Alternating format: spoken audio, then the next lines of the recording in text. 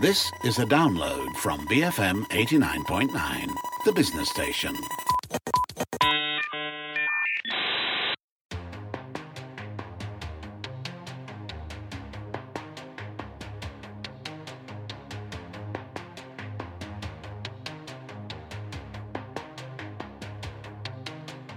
BFM 89.9, the business station. My name is Rich Bradbury and I'm sitting in for Jeff Sandhu. Be nice. Not a phrase we often associate with Culture Pop's Matt Armitage, but we're here. It's Friday, so, what the heck. You can't say BFM isn't willing to give people a chance. Should technology companies be nicer and act more ethically? That's the question Matt is going to fail to answer this week. Let's get to it. It's time to Matt-splain. No killer robots this week. We've finally finished this big data and brain hacking stuff. Kind of freaked me out a little bit last week. Yeah, hey Rich. Hello. No, I mean we ended last week talking about having chips implanted in your brain. That's right. Yes. Yeah. And that those chips might contain artificial intelligence. So there was that idea that you might actually have two brains. separate. Well, yeah, two separate personalities, Yes. in fact, inside your head, talking to each other. And you asked me if that kind of thing keeps me awake at night. I did. And it doesn't. I'm looking forward to the future. That doesn't mean I'm looking forward to everything that's going to happen, but it does mean that, I don't want to keep things as they are. Are you excited about the future? I am excited about what comes next. I know that some of it's going to be good, some of it's going to be bad. That's the story of human history, and I don't think that's going to change. We make good decisions, we make terrible decisions, and we like to think that we learn from the decisions, but generally speaking, we don't learn anything at all. True. We're just as likely to repeat our failures as we are the successes, or just to ignore absolutely everything and do something completely different. Indeed.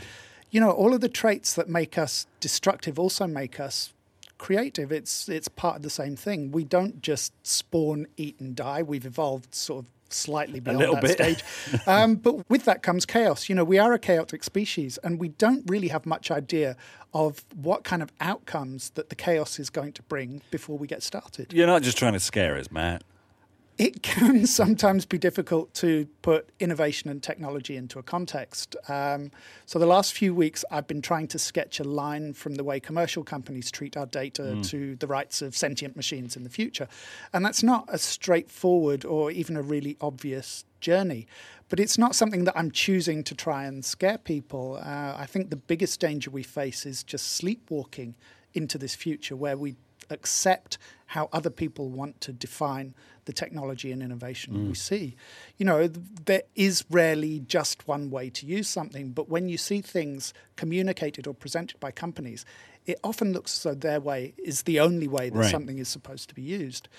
And certainly, we're not saying that if you listen to this show, then it's going to give you all the tools you need to determine how the future is going to roll out for you.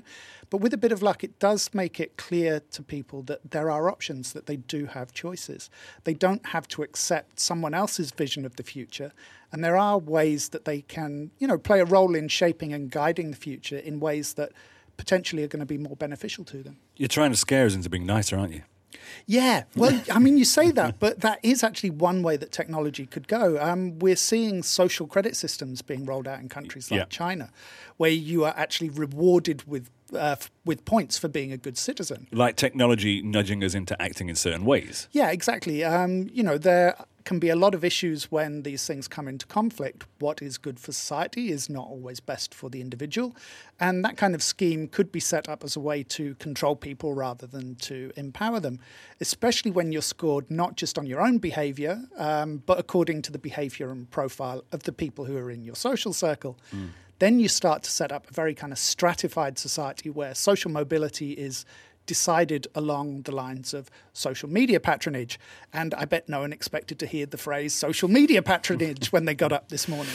So you want to talk about social credit, the idea of us being nicer to each other.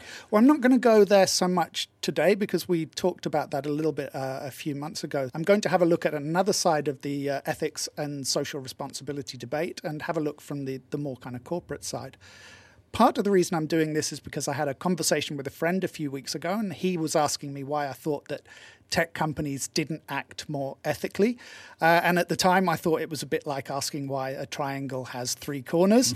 They act like that because they can, and why should we expect them to act any differently? But over the course of the series on data, I started to think that, maybe my view was a bit simplistic and that this is a topic that warrants maybe a bit more discussion and examination.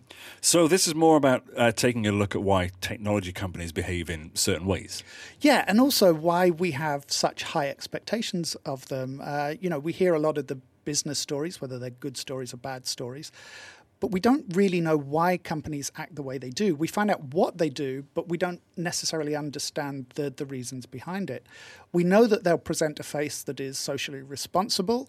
So you balance that with the positive things like their campuses and their social outreach programs, and the fact that they are amongst the most sought-after places to work. But then we hear stories about profits channeled through shell companies offshore. We hear about cultures of discrimination. So today and next week, I thought we could have a look at two things: the kind of consumer-facing social responsibility aspect. Yes, I said consumer-facing. And also the ethics of the products themselves, because that's also a big area of concern. What happens when you're developing a piece of technology that causes harm, or a technology that is conceived for a positive or beneficial purpose is then used in a negative way? All right, let's start with this clip. This is Anil Dash, the respected tech blogger and the CEO of Fog Creek Software, speaking at the Aspen Ideas Festival last year for The Atlantic magazine. We're already starting to see the signs that trust in tech is eroding very quickly. The average citizen is starting to feel more and more like, I'm not sure that I feel good about all the ways that technology is interacting with my life.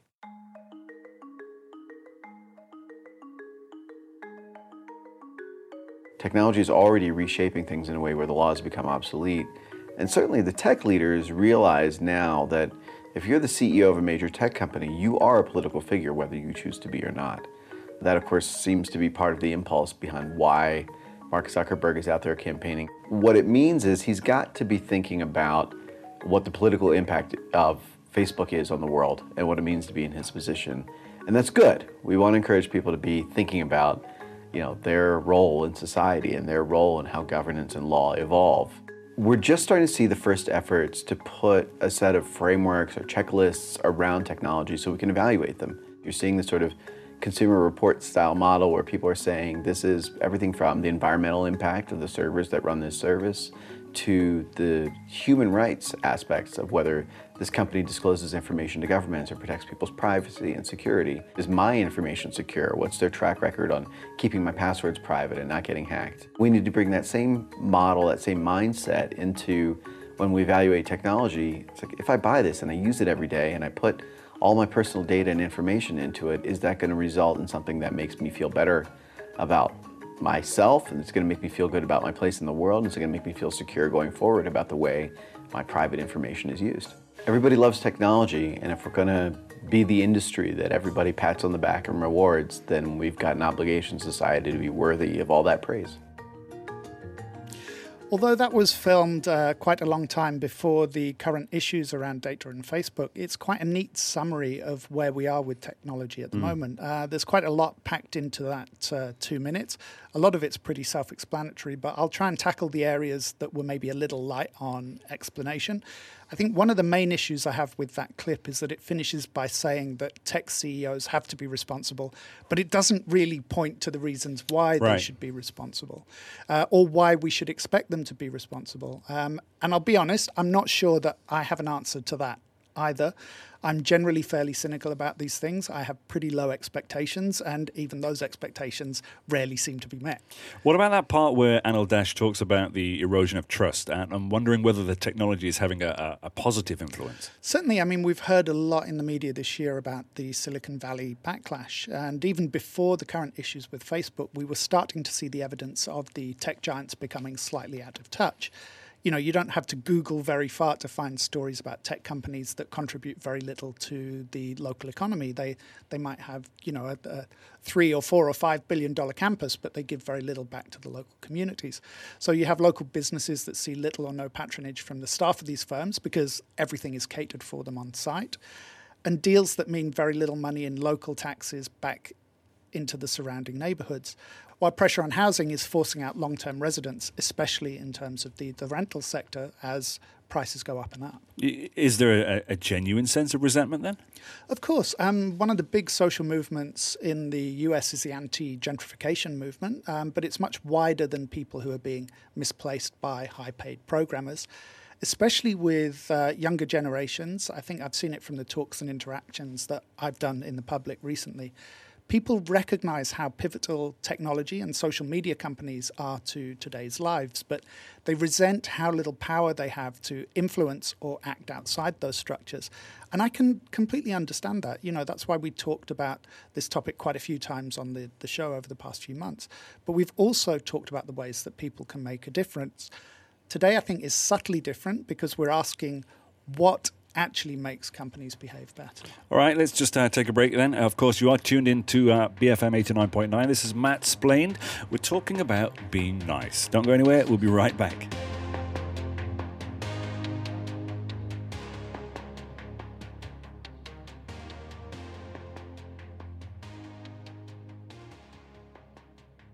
Bureaucratic failures multiply. BFM 89.9.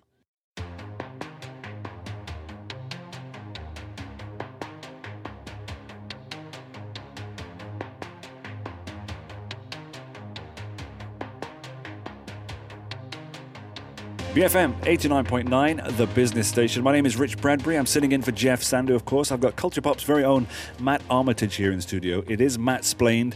We're talking about being nice. Now, we were talking about trust and resentment when it comes to tech companies. Are our expectations too high? Yeah, I think in a lot of ways they are. We seem to have expectations for technology companies that we don't seem to have for what we think of as traditional companies. When we see an oil company embroiled in an environmental disaster, we don't immediately think, oh, how did that happen? Right. As in, we acknowledge that tragedy and the horror of those accidents or situations, but we're not really surprised by them. Exactly. You know, we see it as part of the risk. If you make dangerous chemicals, they're probably going to spill into a river or onto the ground at some point. You know, no system is perfect. And the way companies are run can make those events more or less likely. So ideally, we want catastrophic events not to happen, but it is part of the risk of manufacturing the product. We seem to feel more shocked that there might be, say, sexism or discrimination in one of the new economy companies than in a traditional or an old economy company, which is weird because it's as though we imagine entirely different species of people work in these different sectors. Yeah. Do you think we imagine that the tech industry has purer and more noble goals? Well, yeah, I think Google has a lot to blame for this. I mean, you know, in a tongue-in-cheek sense, because we've bought into their whole idea of don't be evil, right. The idea of technology, don't be evil. But that's really at odds with the whole idea of disruption, which is the idea of moving fast and breaking things. Yeah. The things that get broken are entire industries, they are communities, they are laws. And I don't think we were prepared for the social cost of the technology industry. And I think that's something we're only really coming to terms with now. And part of that realization, I think, is behind the tech backlash sentiment. It's something that the tech industry itself, I think, has been almost entirely unprepared for. So that's another topic then we should get into. Who are they breaking things for?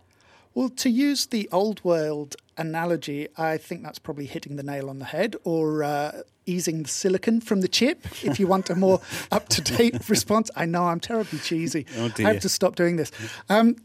That was part of the conversation I had with my friend. You know, if someone starts a grocer's shop or a plumbing supplies company, we don't ask them if they're doing it for the public good. Right. You know, we don't ask a diamond mining company what its motivation is. We already know it's there to make money. It's not trying to fulfill a social mission to put a diamond on every finger. Yeah. We have this weird disparity that technology is generating these immense IPOs for companies that make no money. Yet for some reason, we don't think that the founders of these companies are motivated by money. Because these are the same founders who have become overnight billionaires. Exactly. You know, we have to get past the idea that if you wear a hoodie and sneakers to a board meeting, then, you know, you're out to save the world. I would suggest anyone who's interested in going behind the scenes of this subject, they can read Disrupted by Dan Lyons. He's a former tech editor at Newsweek who went to work at a startup based in Boston. It's hilarious and it's also frightening. It goes to show how much of what we know about the technology industry is just PR and marketing gloss. Beneath the surface, it's chaos and people who are making it up as they go along. Which brings us right back to your beautiful chaos idea. Because you don't know what outcomes that chaos will bring about. If you get a bunch of 20-somethings who start a company with some friends, and by some miracle that company explodes in popularity and suddenly has thousands and thousands of employees, you're going to have some problems. We don't really look at bureaucracy as being a good thing, but big companies need a certain amount of red tape and regulation because amongst those thousands and thousands of employees, you'll have great people, terrible people, and a really huge amount of average people. Yeah.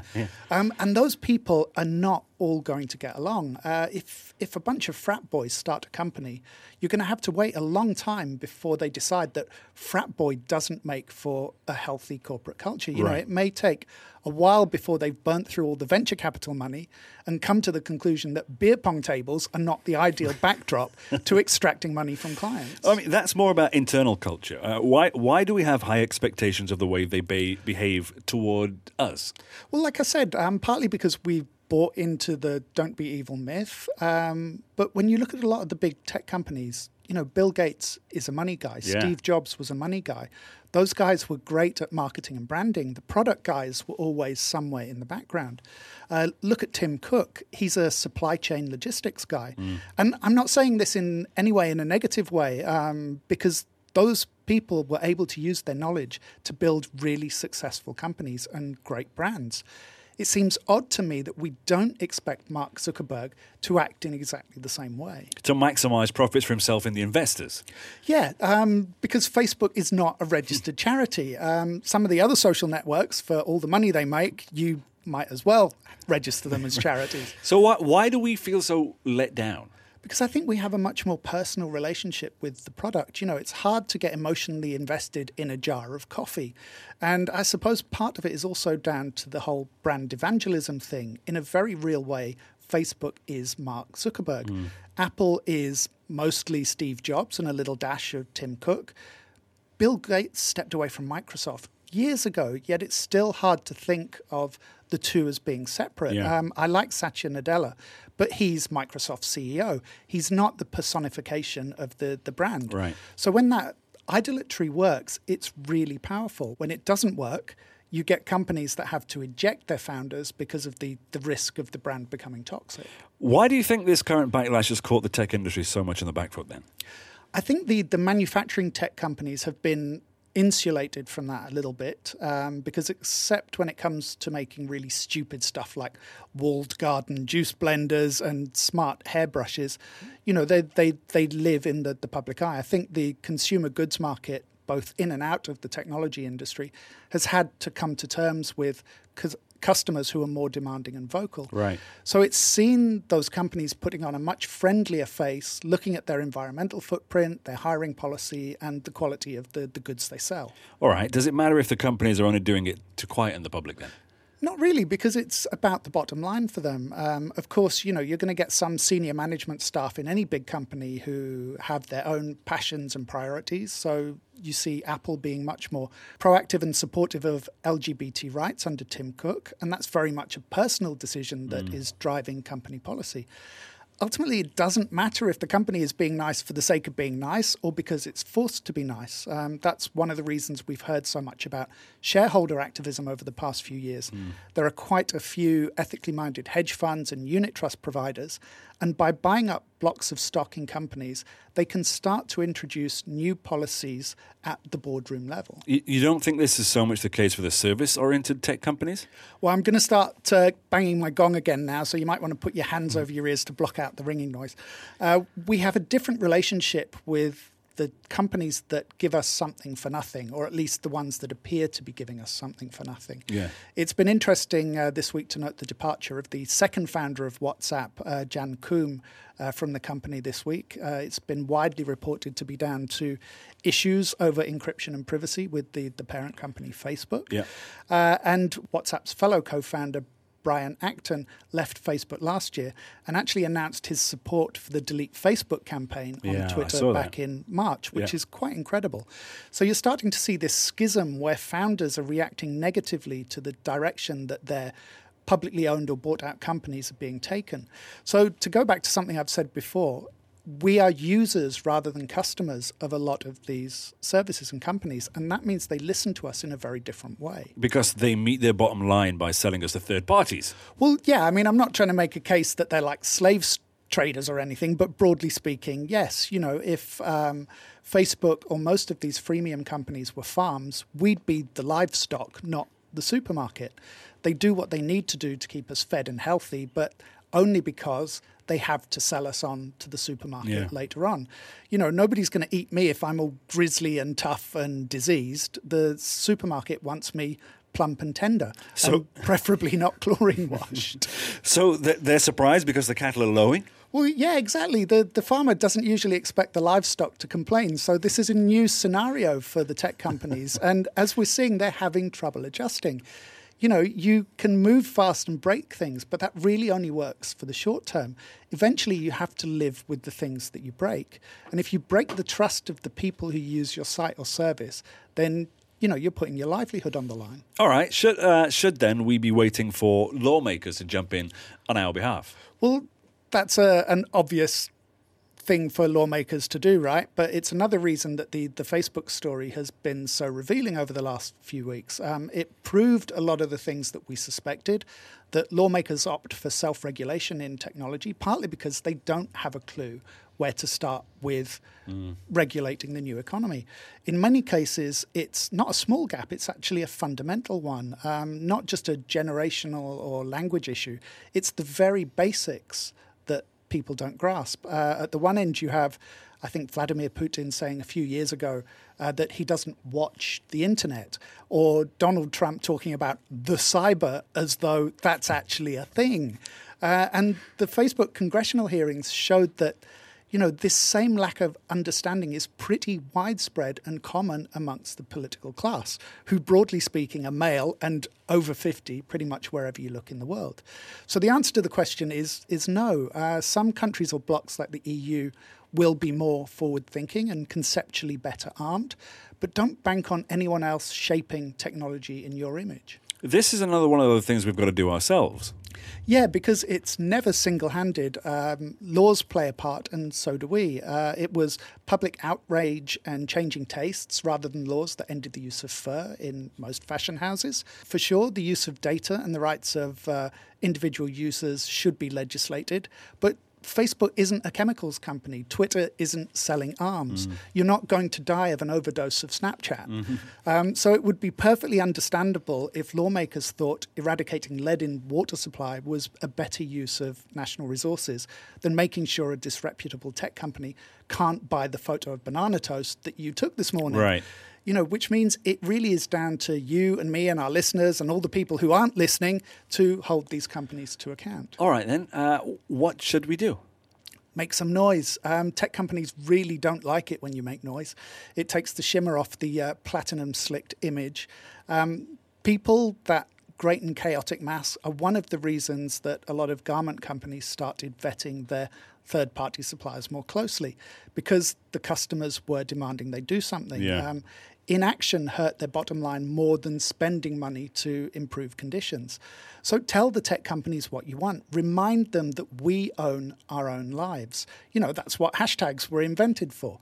I'm definitely not saying insult them or call them names. That's not helpful. Technology companies only have access to our data because we give it to them. So think about what you share. Delete Facebook or Twitter or whatever if you really can't stand what they're doing. That's a bit further than I would go personally. limit what you're willing to share. Put different things on different services. The less complete a picture any one service has of you, the harder it is for them to sell. And also find out who owns the tech services that you use. Are they a subsidiary of one of the giants? Do those companies share information? Most of that stuff is easy to find out in a couple of quick searchable steps. Okay, so what then happens if we disrupt their business model? Then we have to be prepared to do what it takes to repair it. If you value a service, you have to be prepared to cover their commercial costs so that that company can make a profit. If we want more control over our content, and that means limiting the money that companies can make from third parties, then obviously we have to make up that shortfall. That's it. That's my gong banging again. You could try and convince the US government to nationalize Facebook and make it a public service. But even if they did nationalize it, that wouldn't work out for most of us because we're not US citizens. Yeah. So they would either exclude us or make us pay anyway. And we'd still have no control over how our data's used. And, you have to remember as well, the standards we hold others to, we have to hold ourselves to. When we move fast, we break stuff as well. And that stuff is not going to work again until we help to fix it. And then, once we fix it, we can get on with the important business of being nice. For these and other unpopular opinions, you can head over to culturepop.com, where you can also find out how to bring a bit of Mattsplaining to your company. You are, of course, listening to Mattsplained here on BFM 89.9, the business station. Oh, don't go anywhere. Coming up very shortly, we've got Geek Squawk here on BFM 89.9.